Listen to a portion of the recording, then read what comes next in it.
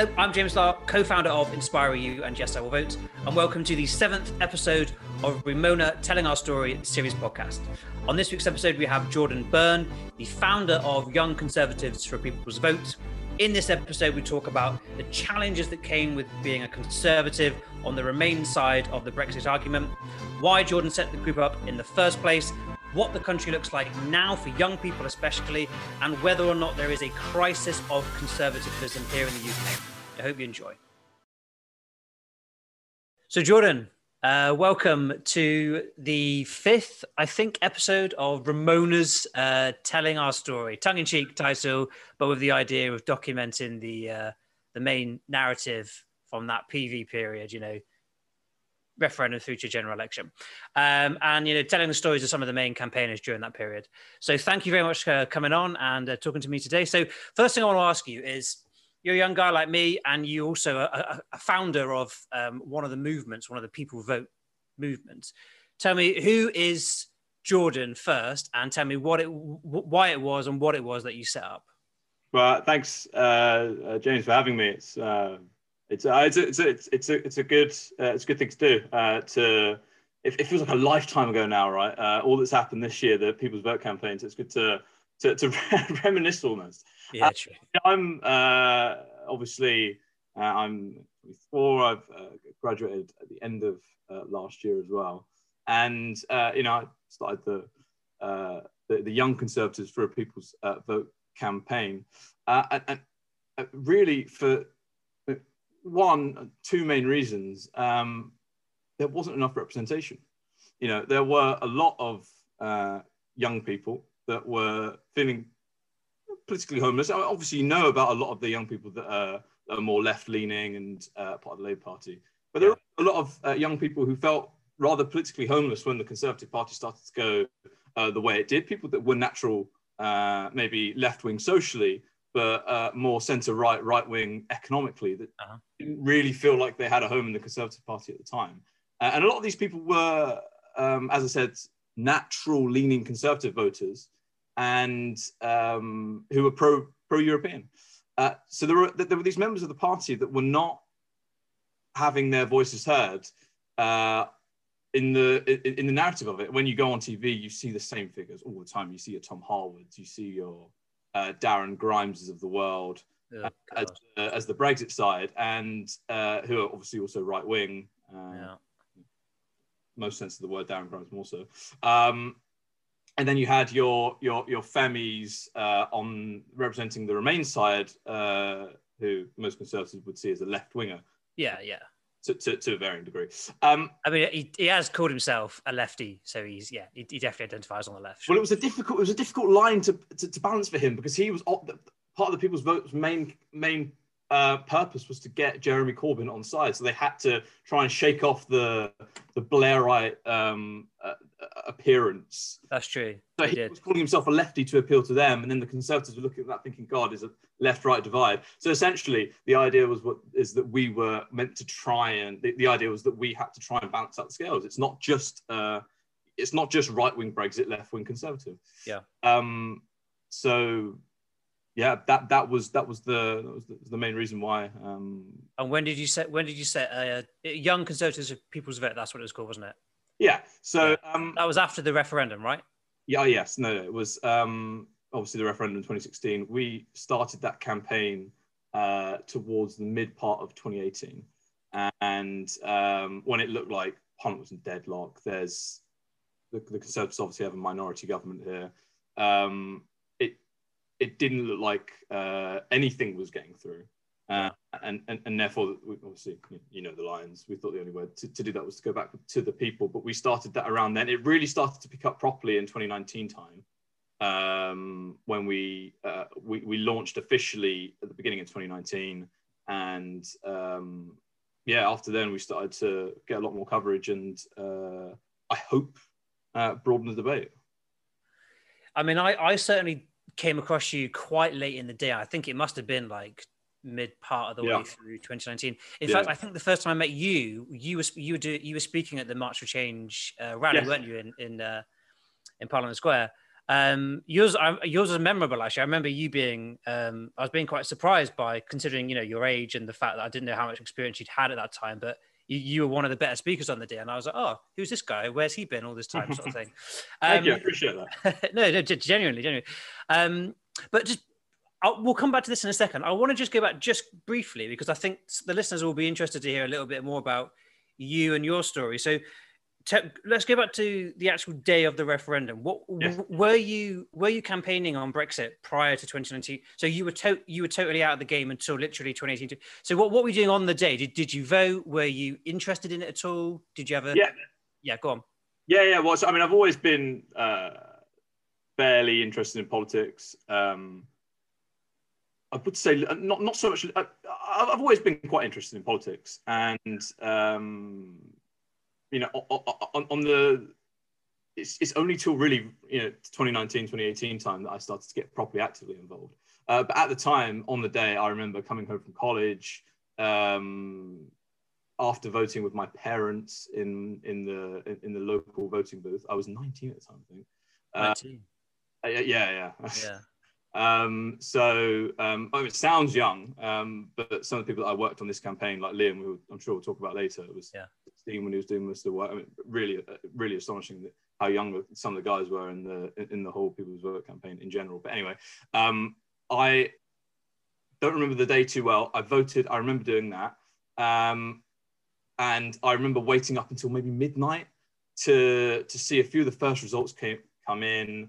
At the time, I didn't really understand how significant each part was. It was just, 10% of the votes been counted, time to go to bed. Yeah. I remember waking up the next morning, obviously all hell was breaking loose, the pound was crashing. Yeah. The thing I remember most distinctly is I went downstairs, watched David Cameron resign, and at that time, I was a conservative, a Cameroon, shall we say. Yeah. And I really quite liked him, obviously the saying rings true that with age comes wiseness, being more wise. I don't know. So I'm no longer a fan of Cameron. Okay. Back then, let me just Yeah. distance myself from that. But I remember being quite upset at the time, and I remember my dad, who was quite he was in favour for leave. He was, and we had quite a lot of arguments about that at the time. I remember him standing quite cautious and like, "Oh, is this the right thing to have done?" Like Cameron as well, and I don't know why he's resigned almost, or I wouldn't have wanted him to resign. So that's really what I remember most clearly from the day. But wasn't particularly active in politics. So for me, it was more like outside as you, I guess. So your dad had a bit of like sort of trepidation on the day, like, "Oh, I wonder if we've made the right choice," sort of thing. Yes, and just to clarify, because he would definitely want me to do so, he is very much a wishes he could change his mind kind of guy. Okay, yeah. Absolutely for People's Vote, and yeah. Oh, really? Okay, so he supported your campaign and stuff, did he? Oh yeah, I know. Yeah, I very much supported it. Yeah, no, they were very good. Would you say that you had a big influence on changing their minds? I guess so. I guess when you've got someone in the house that's constantly hammering, questioning why you think X, Y, Z. But I'd also like to think that he is indicative of the mood across the country. People that thought, hang on a minute, I could vote again. I probably wouldn't do so the same in any other democratic vote. You get to change your mind, right? So I don't know. There's probably a bit of both. I don't know. I remember that the actual like quote unquote regret was actually quite small, like statistically. I remember there was about a 7% swing either way. Like Remainers who were like, "Oh, it's done now. Like it's actually anti-democratic to want another vote." About 7% went towards leave, and then about 7% were like, "Oh, what have we done? Kind of want another vote." And so it kind of almost cancelled each other out. I remember thinking, that's disappointing that we've lost 7% of our side and we've only gained 7% of the other side, considering everything. I think that's changed a lot now. I remember the last stats that came out were much more sort of in the favour of Remainers and Begret. But that's interesting that your parents were sort of in that category. My parents also voted Brexit and were also hardcore PV people by the end. And sort of, I think, I had a chat with them on this podcast actually a few episodes ago, and they sort of said, well, in the end, we had our views. They weren't particularly well. They weren't really grounded in reality. And you and your brother spent so much time talking about it that in the end, we just agreed with you because it was tricky to argue with you. Basically, you had the better arguments, and we just felt like we weren't really in the know back in 2016. And I think the conversation that we had was quite open and honest. And we both basically said, I don't think either side really knew what the EU was or what the consequences were going to be. But did you feel back then that there was? Did you feel that the level of the debate progressed in terms of quality at any point, or do you just think it was just always pretty poor? What are your views? Do you mean as in during the campaign or over the 4 years? Over the 4 years or so, because obviously pre-2016, I think everyone basically said to a man it was horrendous. Like the level, the quality was just not there. Did you feel that after 2016 through to the general election that there was an increase in quality, that the facts sort of bubbled to the surface at any point, or? Yeah. So, you know, I think that if anything, it got worse at some points because there was a real period around the time where, you know, Parliament was under a microscope. I mean, the votes were constant, and it was literally like a circus, unlike anything. Yeah. Over the past however many years. I mean, I'm not old enough to be able to say in my lifetime, as if that matters. No. But anyway. But then the people who are old enough, like the Ken Clarks and the Heseltine. Yeah, of course, who will say that. Yeah, absolutely, yeah. But it literally got to a point where you had MPs like Anna Soubry in particular, who was walking from Parliament to a bus or whatever, and they were being accosted by I mean, let's be honest, right-wing thugs. So I don't really think the debate did get any better at any point, and I think a lot of that has and comes from a lack of understanding of what the EU is. And but this is it. It never was a really forensic insight into the EU and us saying no to that. It was always an emotional thing, and I'd obviously understood that better than we did. And it's why they exploited it better than we did. Okay, well that's also true, absolutely. Yeah. And it's why when I get into taxis or get into conversations with random people and they say, "Oh, we're now clear of the European Court of Justice," and then you ask them, "What about it? What ruling do you actually not like from them?" And they haven't. Yeah. It's the classic James O'Brien line, isn't it? Just give me one single thing the day we get full Brexit, one single thing, one piece of legislation, anything. Just give me one thing that you are desperate to get, that you know Brexit will deliver. And to a man, every single caller into that show, every time I've asked the same question, they just go, they panic and go, I've not got an example off the top of my head. You just go on, just give me one, anything. It could be anything, really small. And then often it's, well, and they think back and they think, oh, you know, the bendy bananas, and you just think, Jesus Christ. So literally, we're back here again. And that was also shown to be a complete nonsense in the first place anyway. So, like most things Boris Johnson does. But this is, I mean, if you want to, when you ask me the question, do you think the quality of the debate has got better or worse? I think you just have to say bendy bananas. Yeah. I think that does most of it to you. But of course, the saddest thing about it is not just these what people think. It's the people who aren't typically engaged in politics too much, who aren't who don't particularly care in things other than what matters to them. Are there bins getting taken out? Are there local communities being funded properly, from the schools to the hospitals? You know, things that matter to most people. But this one issue that is supposed to be very complex was able to provide such an emotional attachment, and some people got so angry about things they didn't really even understand. Yeah, was obviously the saddest part. But yeah, so I guess in short answer to your question, not particularly. No, I don't think the debate got any better, and I think it's I think we were fighting a losing battle.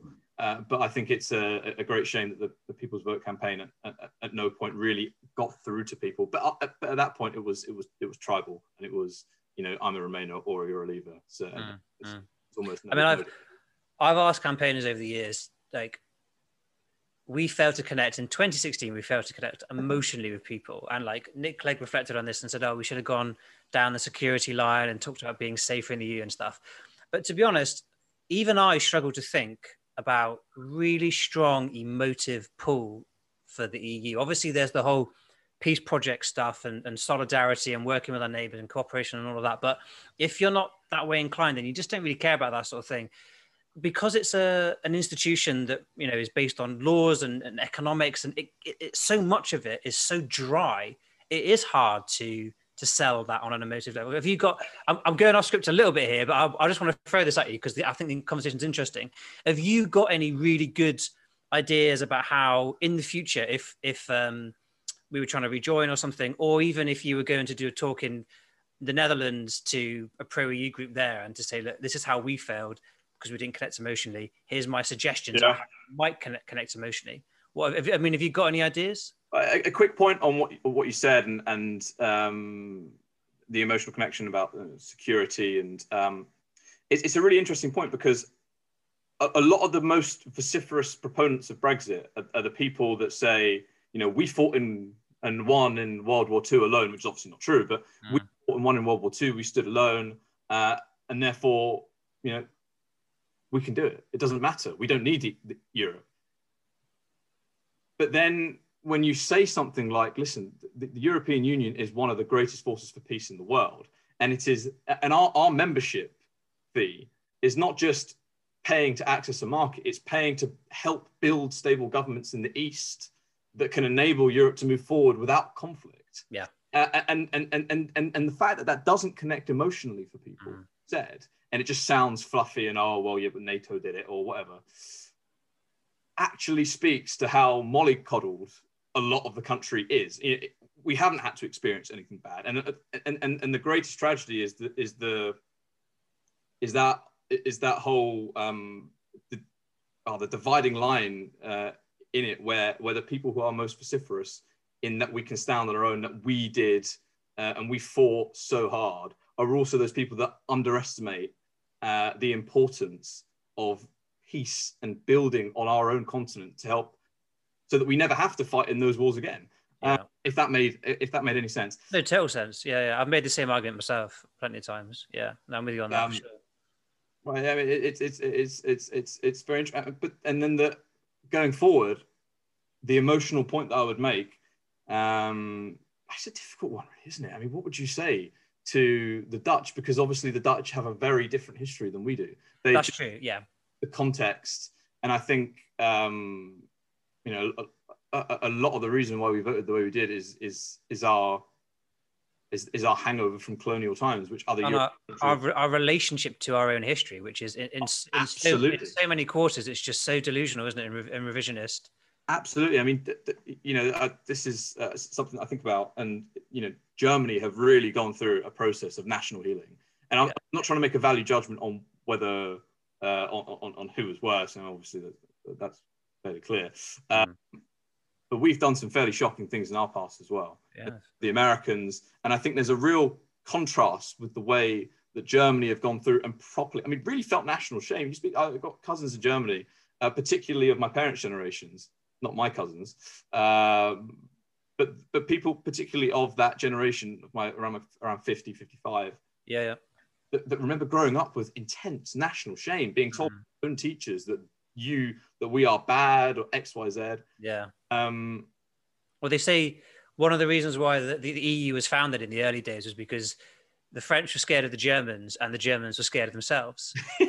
And I think that is actually really, that's true. And that's part of the reason why it took us, you know, so much longer to join. It took us another 20 odd years because the French had been humbled in the war and the Germans were suffering, like you say, from that humiliation and that sense of shame and that sense of we did this twice for different reasons and blah blah blah, but we messed Europe up twice in the space of half a decade, in half a century. We cannot do this again. We need to, and so the way that they decided to do it was, let's bind our economies in such a way that the core materials you need to go to war, coal and steel, is held at the level of just slightly above the level of the government, and that will hopefully glue our nations together in a way that will create lasting peace. But the UK didn't want any part of that because we were arrogant in our view of history. Like you just said earlier, we stood alone. Complete nonsense. We didn't stand alone,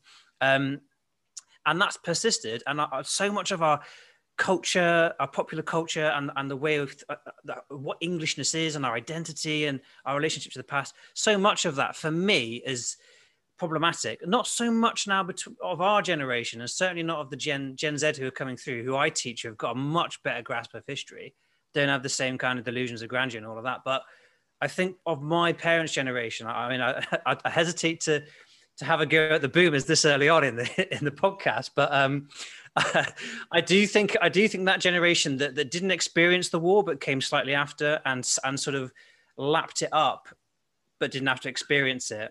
I think that generation have got stuck in that mindset, and our generation aren't quite there, and the generation above who experienced it weren't there either. But it's really hard to move the baby boomer generation, in my opinion, on what England is or was in that context. I do find that, and obviously I use my platform to talk about this a lot, but I get a huge amount of pushback on some of that stuff. Have you had any experiences similar to that, or? I guess I never really spoke about it so openly. Really, because you're quite vociferous on Twitter, aren't you? You get stuck in. I quite like your tone's quite similar to mine. You don't really. Well, maybe not quite as punchy as some, but so I've had some pushback from some stuff on Twitter, but this is, I guess, not really something that I've delved into so much. It's come up. I never really. In the debate, in the actual people's vote debate, I didn't want to talk at people so much and say why Britain voted this way because of delusions of national grandeur. And whilst that's true, I thought it was more a process of trying to take people with you rather than making it a bipartisan debate. And don't get me wrong, I absolutely agree with what you're doing, and I think it's necessary that education and we. I mean, on a side note, we seriously lack any kind of civic education to the point where proroguing Parliament would seem to be a decent thing to do. But anyway, it's nuts, absolutely nuts. But it was just never really something that came up in our campaign. There were always people in our campaign that, I mean, so I'm now no longer a Conservative. Socially, my views have always been quite to the left. So I didn't know this. So well, there you go. Right. Okay. Right. Okay. Oh, that's interesting because I've got questions later about some of this stuff. So. Well, I mean, so this is what I'm saying. So it's not really when you talk about, like, even I remember being at some event with a few MPs. I'm obviously not going to name names, and I was saying stuff like,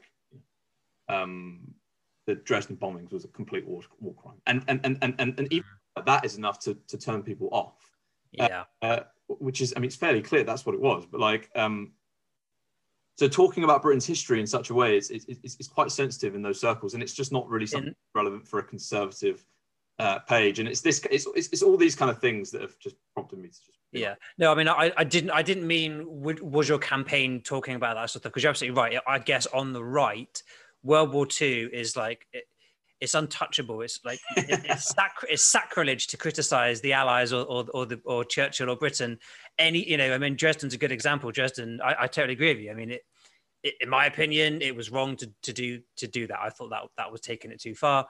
I guess, but on the left, we can have that debate quite easily because it's not sacrilege to criticize Churchill in the UK in the war period and stuff. But on the right, I mean, it's deistic almost, isn't it? It's like it's quasi-religious, and yeah, I mean, maybe we'll come to a bit more of this. But what I'm going to do is I'm going to move us on because I've got loads I want to talk to you about, and that's a really fascinating topic. So we may come back to that. But I want to talk to you next about the media, because obviously, in my opinion, the UK has got quite a loud right-wing voice in the press. Yeah. It's got plenty of tabloids and broadsheets and stuff who've got a right-wing voice and right-wing backers and so on.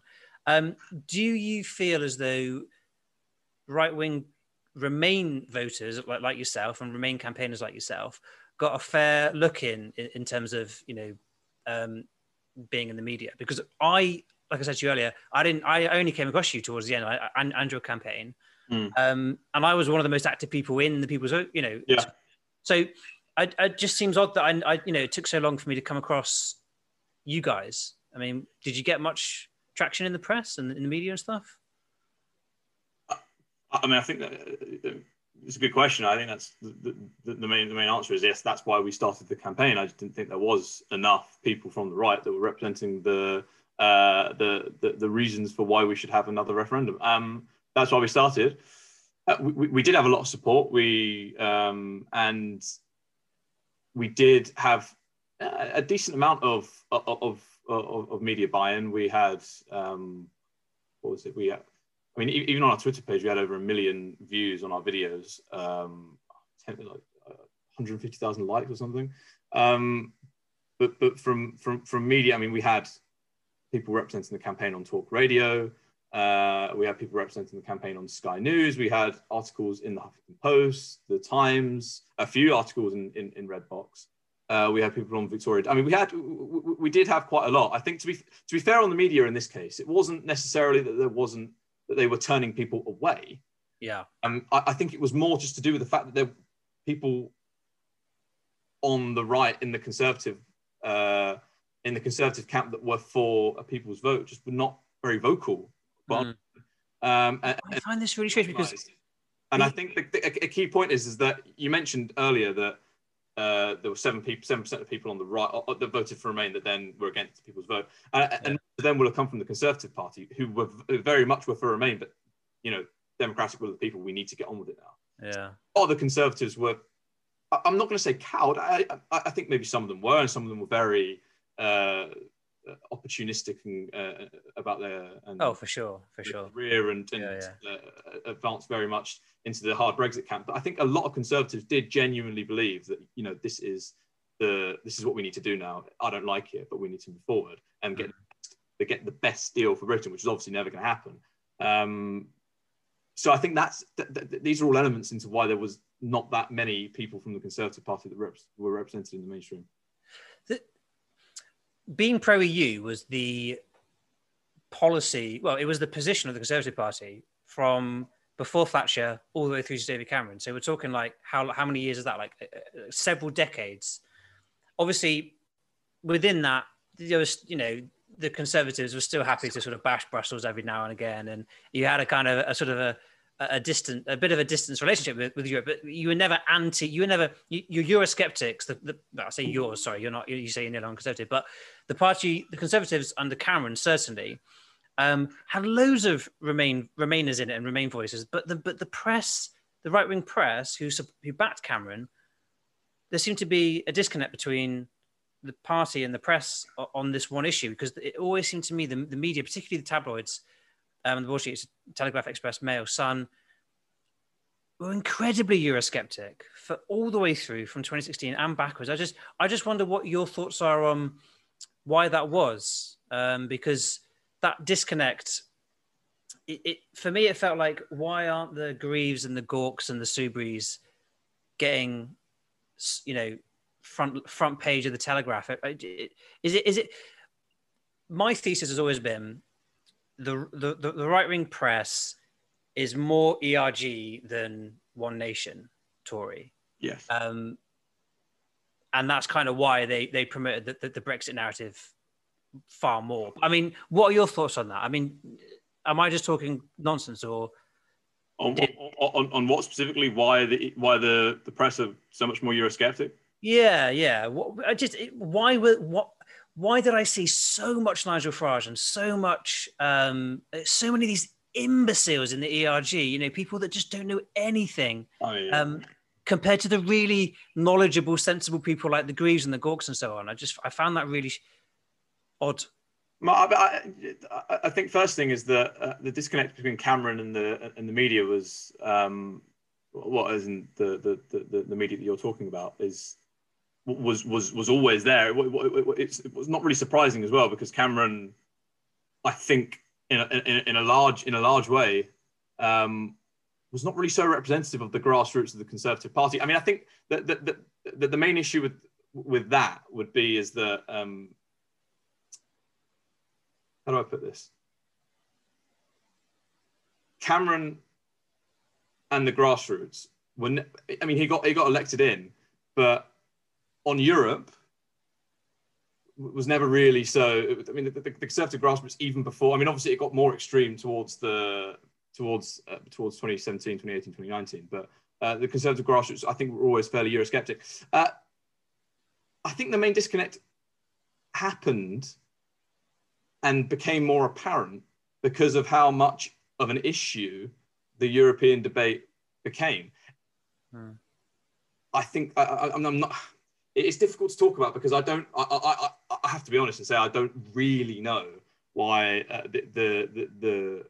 these newspapers that you're talking about, the Sun, the Express, are so Eurosceptic, and why there's such a divergence between people like Gawke getting airtime or page space versus Nigel Farage. I think the simple answer for that one quickly would be that they're from two different parties, really.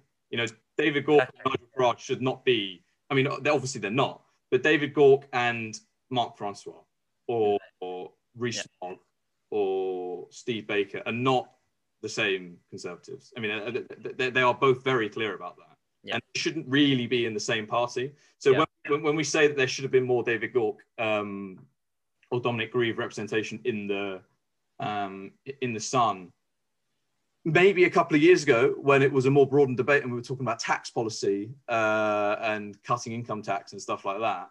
But when it became so overwhelmingly about Europe, it was just the one issue debate. The Conservative Party had eaten itself alive and it was only talking about Europe and run out of ideas. So in that sense, it's not really surprising that there was such a overwhelming representation of one brand of Conservative. When of course, you know, Brexit's not, at least no deal Brexit's not Conservative at all. It's Conservatives about making incremental change, not just putting a bomb underneath your closest and most important ally. I hope that answers that. I know I stumbled a bit in the beginning. It's quite a hard thing to answer, but I think the main thing is because they're just not the same brand of Conservative. Yeah, and that's kind of what I think. That's kind of where I was almost leading you anyway. Was that's my view as well. Is that the press, the right wing press in our country is more UKIP than One Nation Tory, and therefore my view is that it gives its platform largely to the nut jobs in the ERG as opposed to the more sensible voices that were in David Cameron's government, for instance. Obviously, the Times has got some good right wing commentary, centre right, sensible One Nation, centre right commentary.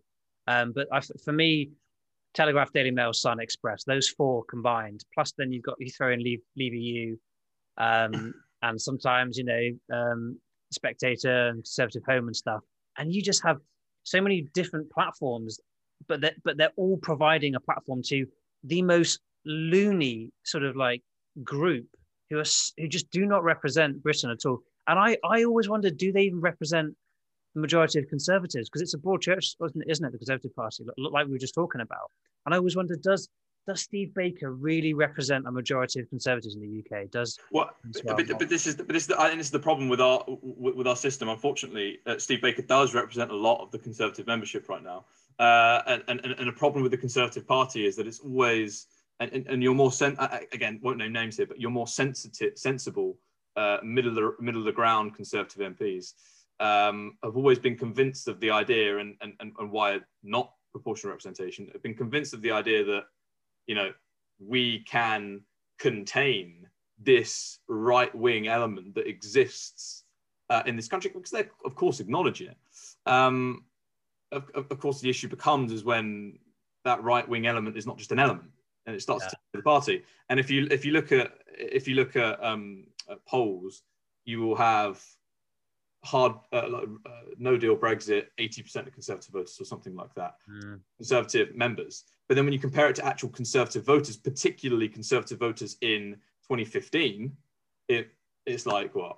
I don't know, but it's nowhere near that number. It might not even a majority.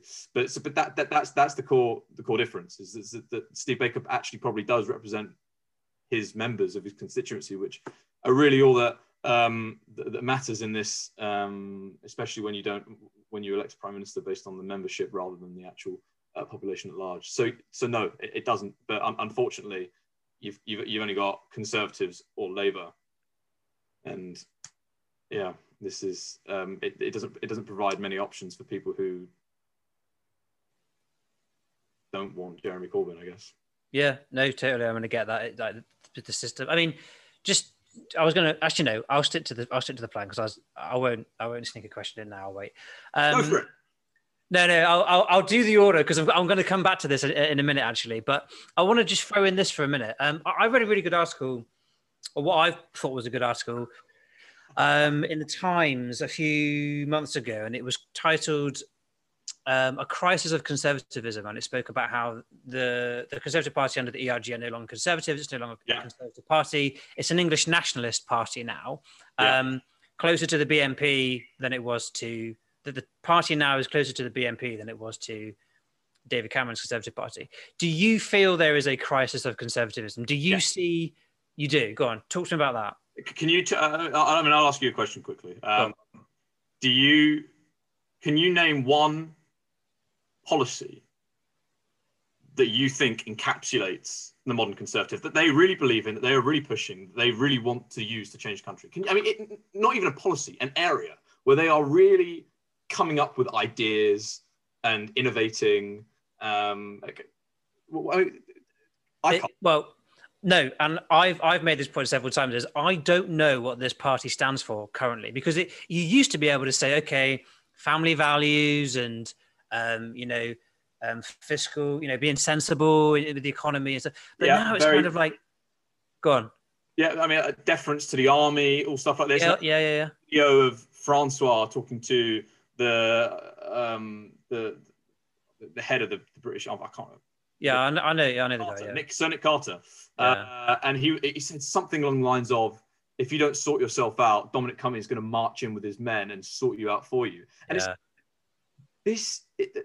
everything is sacrificable, if that's even a real word, on the altar of Brexit. So even these values that you think you used to associate with the Conservative Party is under the bus, as long as it enables them to get what they want in terms of Brexit.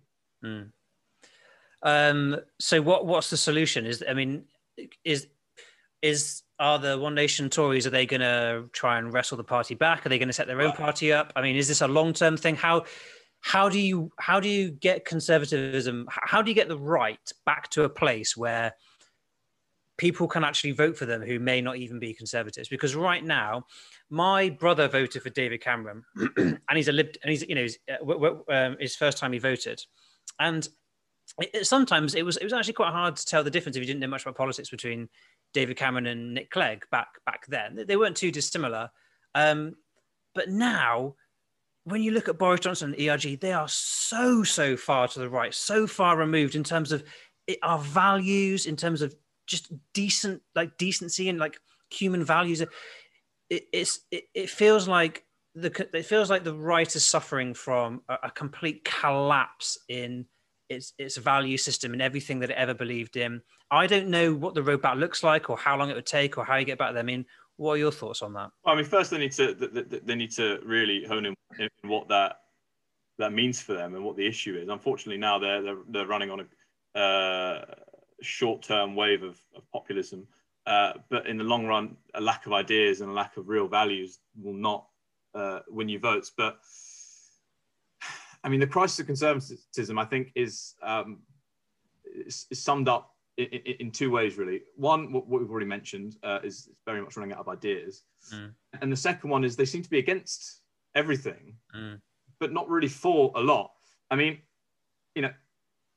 conservatives, or I mean, classical liberals, neoliberals, whatever, generally tend to be hands-off with the economy, like to let it do what it wants, to let the free market allocate resources in amoral way, is what they say, right? Obviously, there's no doubt that the free market can't do everything, and should not do everything, i.e., healthcare. But what we're seeing in our system is when this market is left unchecked, and I think 30 years of Thatcherism 40 years, God, even now, has left a system in place where you have got just huge disparities of wealth. I mean, there's no doubt about it. I mean, you see corporate pay packets absolutely soaring over the last year with minimum wages and lowest earners in the company going nowhere. Yeah, public sector pay freeze as well, like on the NHS and stuff. Exactly. Yeah, I mean, you've got wealth allocations that are so extreme, not just amongst classes as well, but with age and in geography. Obviously, the problem becomes that in a capitalist system, if you have a system and if you have an entire generation like, I'm 24, so very much my generation now, that are just completely without capital when it comes to homes. And there's obviously a very British psyche about needing to own your own home.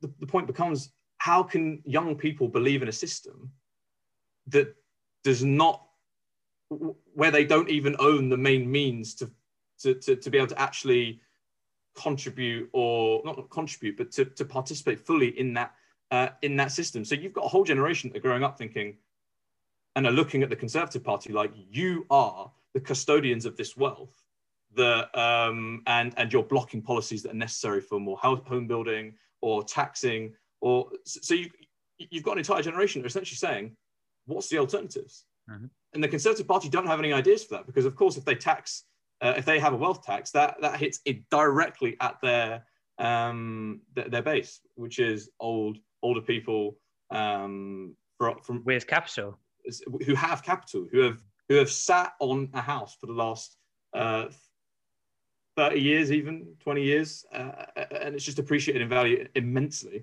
Even in the last 20 years in London, average house prices have gone from like 4 times average wage to like 15 times average wage in a generation.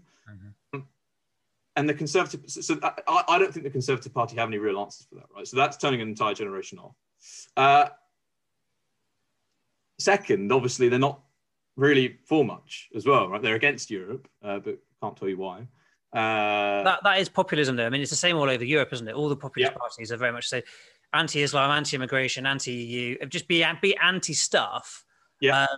And usually populists turn up historically when there's been some kind of depression or something, or crisis. And we've had multiple crises in the UK. We've had the collapse of the banks in 2008. Then we had like the expenses scandal, which like fermented like increased cynicism. Then we had like the migration crisis in the EU and stuff.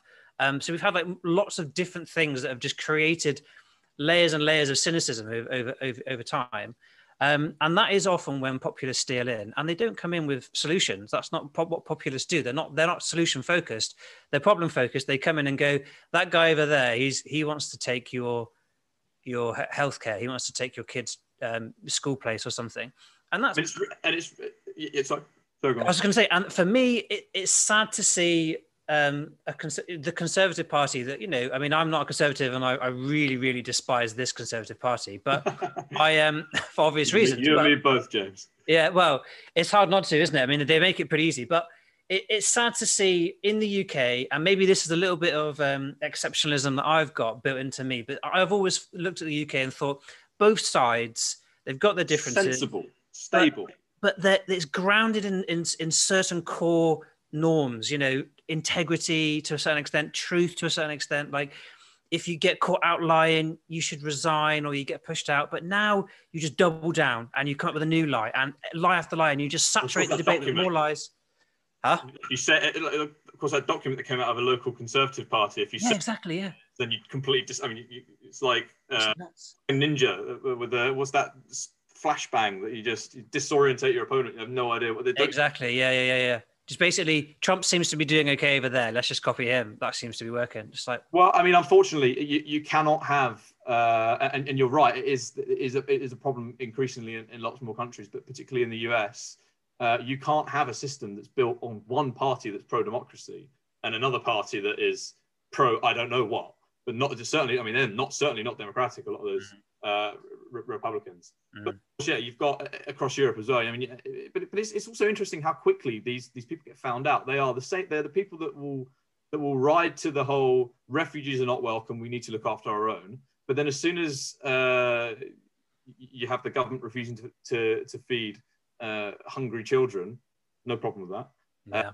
It's on the parents. It's on the drug taking parents to and as soon as you've got this scandalous delivery, I mean, really, £30 for a week for with like half a pepper, and it's nuts. The hypocrisy is all about personal responsibility and how, if we take care of everyone, how are people going to learn to pull themselves up by the bootstraps? Until it comes to allowing a mother to have a voucher to actually choose their own, to choose what to spend it on for her own kids.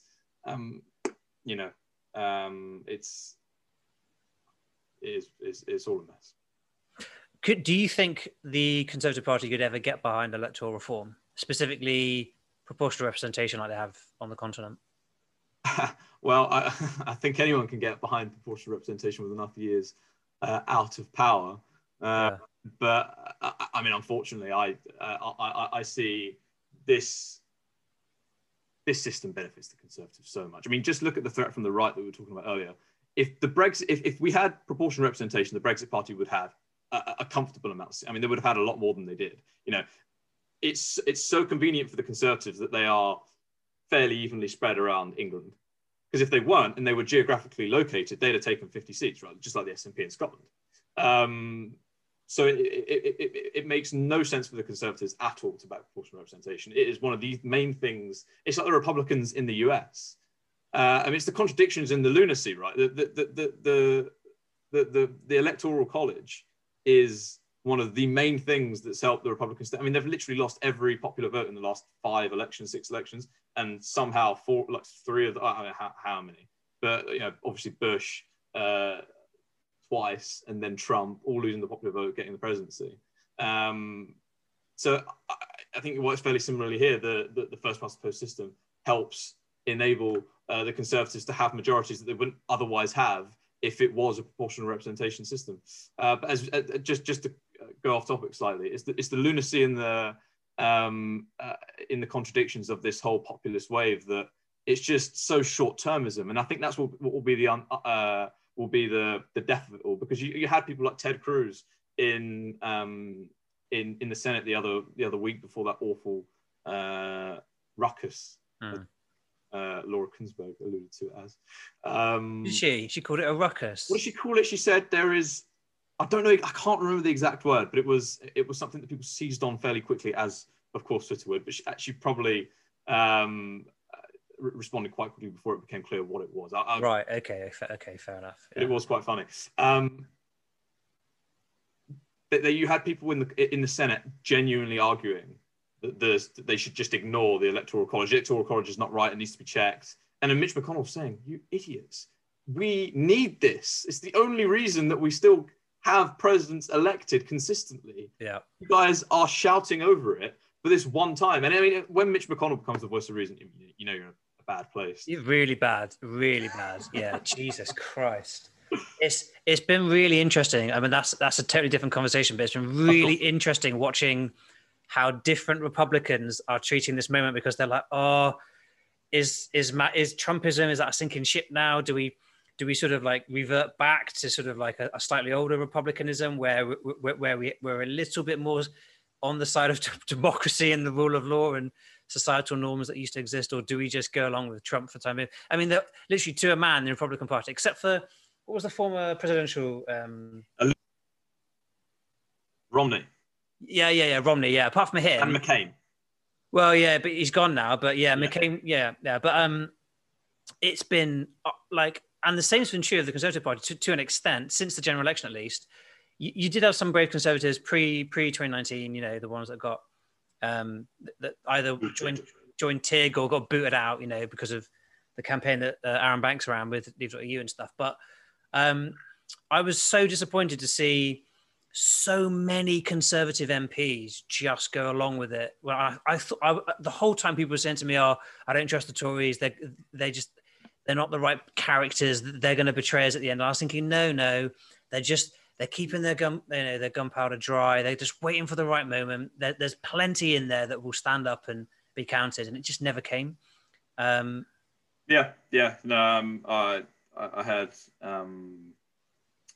I remember conversations with people like they're big enough. I mean, they didn't say it's people like Damien Green, people like Nicky Morgan, who were probably not too happy about what was going on, but it was just in the Conservative Party, the respect, the will of the referendum was so overwhelming. It almost became like a bunker because it was like our Brexit's getting attacked. We need to band together, and also, you know, a lot of these Conservatives. The 2016 campaign was toxic, particularly in certain seats in certain areas, be it in the southeast or in the north. But there were some Conservative MPs that would have been more Remain, and we spoke about the fact that the associations were much more Leave, and for them it would have been literally hell would have frozen over before they would have campaigned against their entire association if another People's Vote campaign came. If another referendum came and the People's Vote. So they would absolutely put in their career before their country. Well, I'm not sure it's that simple, because a lot of these MPs resigned in 2019. Like Nicky Morgan didn't stand again in that election. There were, I can't remember. She would have got reassurances. Oh, we'll stick you in the Lords. It's fine. Well, I think she is in the Lords, right? Yeah. Yeah, I get that, but it's something quite different, I guess, being in the Lords and being an MP. And Joe Johnston, likewise. I think for him he just could not stand against his own brother in that way. Well, he did, didn't he? He got really stuck into the People's Vote campaign towards the end. Yeah, but at that time Boris was not the Prime Minister, right? And then as soon as Boris became the Prime Minister, it was just like, it's not really, this is not really for me, or I just can't. I don't know. So certain MPs, it was less about putting their career first and more think about being scared, or thinking that it just wasn't worth it, because they think that a lot of them thought we'd still lose the referendum. So they thought, I'm going to have to stand against my whole association here. That's not going to be nice. Was Brexit not the hill to die on? Like that, for me, that was a once in a generation moment, like a once in a century moment. Like that, you would win your seat back if you wanted to in 10 years' time, if you wanted to, because history would show that you were on the right side of history. You put your country first. I think history will be absolutely scathing of the current political class in the Conservative Party, particularly about how they put. In my opinion, you're saying maybe it's not so much about, but in my opinion, there were far too many that just said, if I challenge Brexit and if I back People's Vote, I'm going to lose my seat, and I didn't want to do that. Yeah, but a lot of them but a lot of them would have thought, what's the point of me losing my seat? I need to be here after to make sure that I try my best to keep the government to account and to try and make sure that we have a best deal as possible. Obviously, that's trying to negotiate with a tiger when your head's in its mouth, right? But I think that's I really think there were a lot of Conservative MPs at the time that would just actually would have genuinely preferred not to have been in politics than to have had to go through the whole referendum process again. Even because it was the years after that as well. It was non-stop. We're just like, I'm fed up with it all. I'm getting asked to put party before my principles, and honestly, I think they were scared in a lot of ways as well. There were some MPs that would actually got to the point where it's just like, this is not worth it. I guess, that is politics though, isn't it? Like tough choices, and it was unfortunate that for me, we didn't have enough heavyweights at the right time. There were too many people in there, mediocre talent, lots of just average characters, and we needed heavyweights. We needed some serious statesmen and women, and there were too few. There were few and far between, in my opinion. But I mean, I don't want to fixate too much on all of that. So let's move on. I'll be quick now because we've slightly run over. So I want to talk to you about the future. I've asked everyone this, and perhaps maybe you don't feel that this is the right thing to do. But do you? So what I'll do is I'll rephrase it. Do you think rejoining is one, something we ought to be thinking about and pursuing, and two, do you think it's likely, and if so, how long do you think it would take? It's just asking. I mean, you'd have to have a crystal ball to be able to know the answer to these questions. I think our destiny, if you put it like that, lies in the heart of Europe. I mean, we are the fifth largest economy in the world, soon to be the sixth.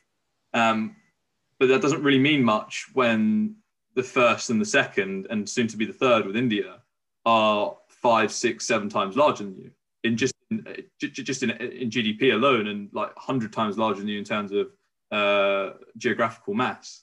So, you know, there is no doubt in my mind that we will at some point go back into the European Union. The European Union exists because it always would, maybe not in the form that it has taken, but that is what it is. And as a country with a proud history, I see no doubt that at some point we will go back to being a leader in a leading bloc in the world, in a world that's run by blocks. So I don't see any doubt in that. Timescales, I have no idea. There'll be a lot smarter men and women than me that will be able to give you a better prediction on that, on how long it takes to disentangle, then re-entangle, whether we will disentangle at all. And so what was so the first question, obviously. Well, is it possible? Should we? Yeah, should we? I mean, clearly you're not currently campaigning to rejoin, but there are some who are. I mean, what should I say our community loosely? Obviously, there's still a very, very big pro-EU community in the UK who are still very passionate, very angry, and are still quite active. So, you know, what would you suggest that suppose that their goal, really their main goal, their overriding cause is to rejoin. What would you suggest is the best course of action to get there? Wait. and do nothing. Just wait and hope, or I think so. Like people that I worked with in the campaign, someone like Patrick Lowline. Did you ever meet him? I know the names. Yeah. Well, so Patrick was the leader of the Conservative for People's Vote campaign. Or at least he was the national director, or whatever you call it. He now works for EFTA for UK. So I think a lot of effort is going into how do we make this less bad than it could be. You know, I honestly have no idea how you would position a rejoin campaign, because, you know, all and they're completely right. All it would be is, you know, we would have to rejoin without our rebate. We'd have to join Schengen. We'd have to join the Euro. We would, maybe not so much the Euro, because there are still countries in the European Union that are not part of the Euro. We're still in this tribal, I am a Brexit man or woman and you are a Remainer. We have to get past that before we can have, and I think we do have to get past the tribal element of it before there's any chance of actually rationally opening a conversation again. Because any conversation we open now will be fueled by emotions, right? To have an actual rational conversation, the tribal elements of it have to be dropped, which will not happen for years. Unless Brexit is a nightmare and things go massively wrong. But then you've already seen the newspapers will blame the EU for that. You know, we will not accept any responsibility. The government won't. So there won't be any changing of minds. So I'm honestly very pessimistic about it. I'm sorry to say. But no, I can't see a route back in the short time. I sort of feel the same as you in the sense that I cannot see a path forward with particularly how social media works and how tribal our press is in the UK, and therefore how people live in literally different information universes from one another. The overlapping objective reality is receding all the time, isn't it? Yeah. So once we can no longer agree on objective fact, it's very hard to have a subjective debate, because we can't even be like, right, let's agree on this to start with. So yeah, but and I don't really know how to address that other than to start regulating social media a bit more and have stricter rules on free speech, which as a liberal is a scary thing to say, but I sometimes well, you can't feel shut fire in a crowded movie theater for no reason, right? well, yeah. But I feel like we're eating ourselves alive, and I feel like there are probably outside sources, the Kremlin, that are pushing these pressure points and that are cheering. Indeed, yeah. I mean, that's what the KGB did, didn't they, during the Cold War? Is they worked out where the Americans and the British in our societies, where the schisms were, where the cleavages were, and then they pumped money into pushing their thumb on those. But now, of course, they can get into individual homes, which they wouldn't have been able to do before. Exactly, precisely, yeah. With social media. But on a serious note, though, we are in the vanguard of a new world when it comes to social media. I'm 24, so I grow up distinctively remembering the transition from stuff like PBM to more Facebook, and by the time I was maybe 15, 16, 17, but it wasn't so all-encompassing as it is. Ubiquitous, yeah. I look at my 13-year-old sister and I really think, wow, she is growing up with being hammered by, ads in a way that would never have 10, 15 years ago. But the point is that we're it's a brave new world when it comes to social media, and hopefully it can be for the good. But like any new industry, it has its teething problems, right? You have companies that will take advantage of a lack of regulatory space. You look at airlines in the 50s, or planes in general.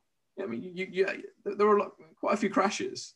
Until over time, there's more regulation, you iron out issues so that it's a functioning, stable industry that can be trusted. And we haven't got that far with social media yet. Unfortunately, you see the kind of questions that Congress people, senators, in America asked Zuckerberg. It's like, how do you make money? They might as well have asked, how do you log in? Well, they literally might as well have asked, what is a Facebook? Yeah. They have literally no understanding of it. So, right. and when how do you expect actual regulation to come? So it's going to take time, and obviously there might be a few moral issues along the road. But the problem is, though, with this in particular, fair enough with planes, okay, you get a few crashes and people die, but we're talking about with social media the potential for literally the breakdown of democracy and arguably civilization, and particularly social norms and objective truths and stuff like that's far more sinister and dangerous, and therefore we're against the clock as well, because every year that this goes on, and I've seen it over the last 5 years or so, adults who I'd known from my childhood and stuff would never speak to me in an abusive way. Just in the last few years, abuse online. I'm just thinking, dude, what is going on? The norms of our society. I just feel like there's been a breakdown of the sort of social contract, and that's been massively to do with social media. So I feel like unless we get a grip on social media quickly, it could unravel in a really sinister way. That's my fear. I think that the powerful have always, and I not sound like a crackpot here, but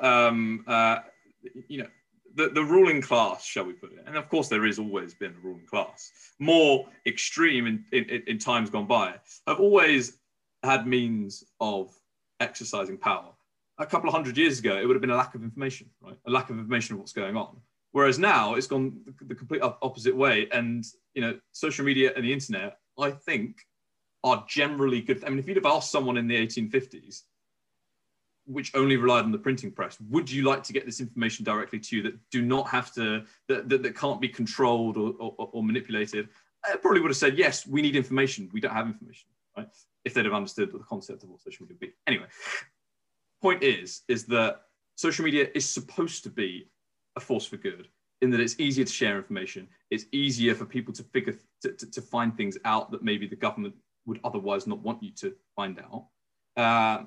Unfortunately, the government have also, maybe not the government, but the forces that be, again, we're being a conspiracy theorist here, absolutely not. Well, the Koch brothers, the billionaire, the right-wing billionaires. Exactly, these people that are behind the scenes and trying to influence things by donating an extortionate amount of money for elections in America, will adapt as well, right? It's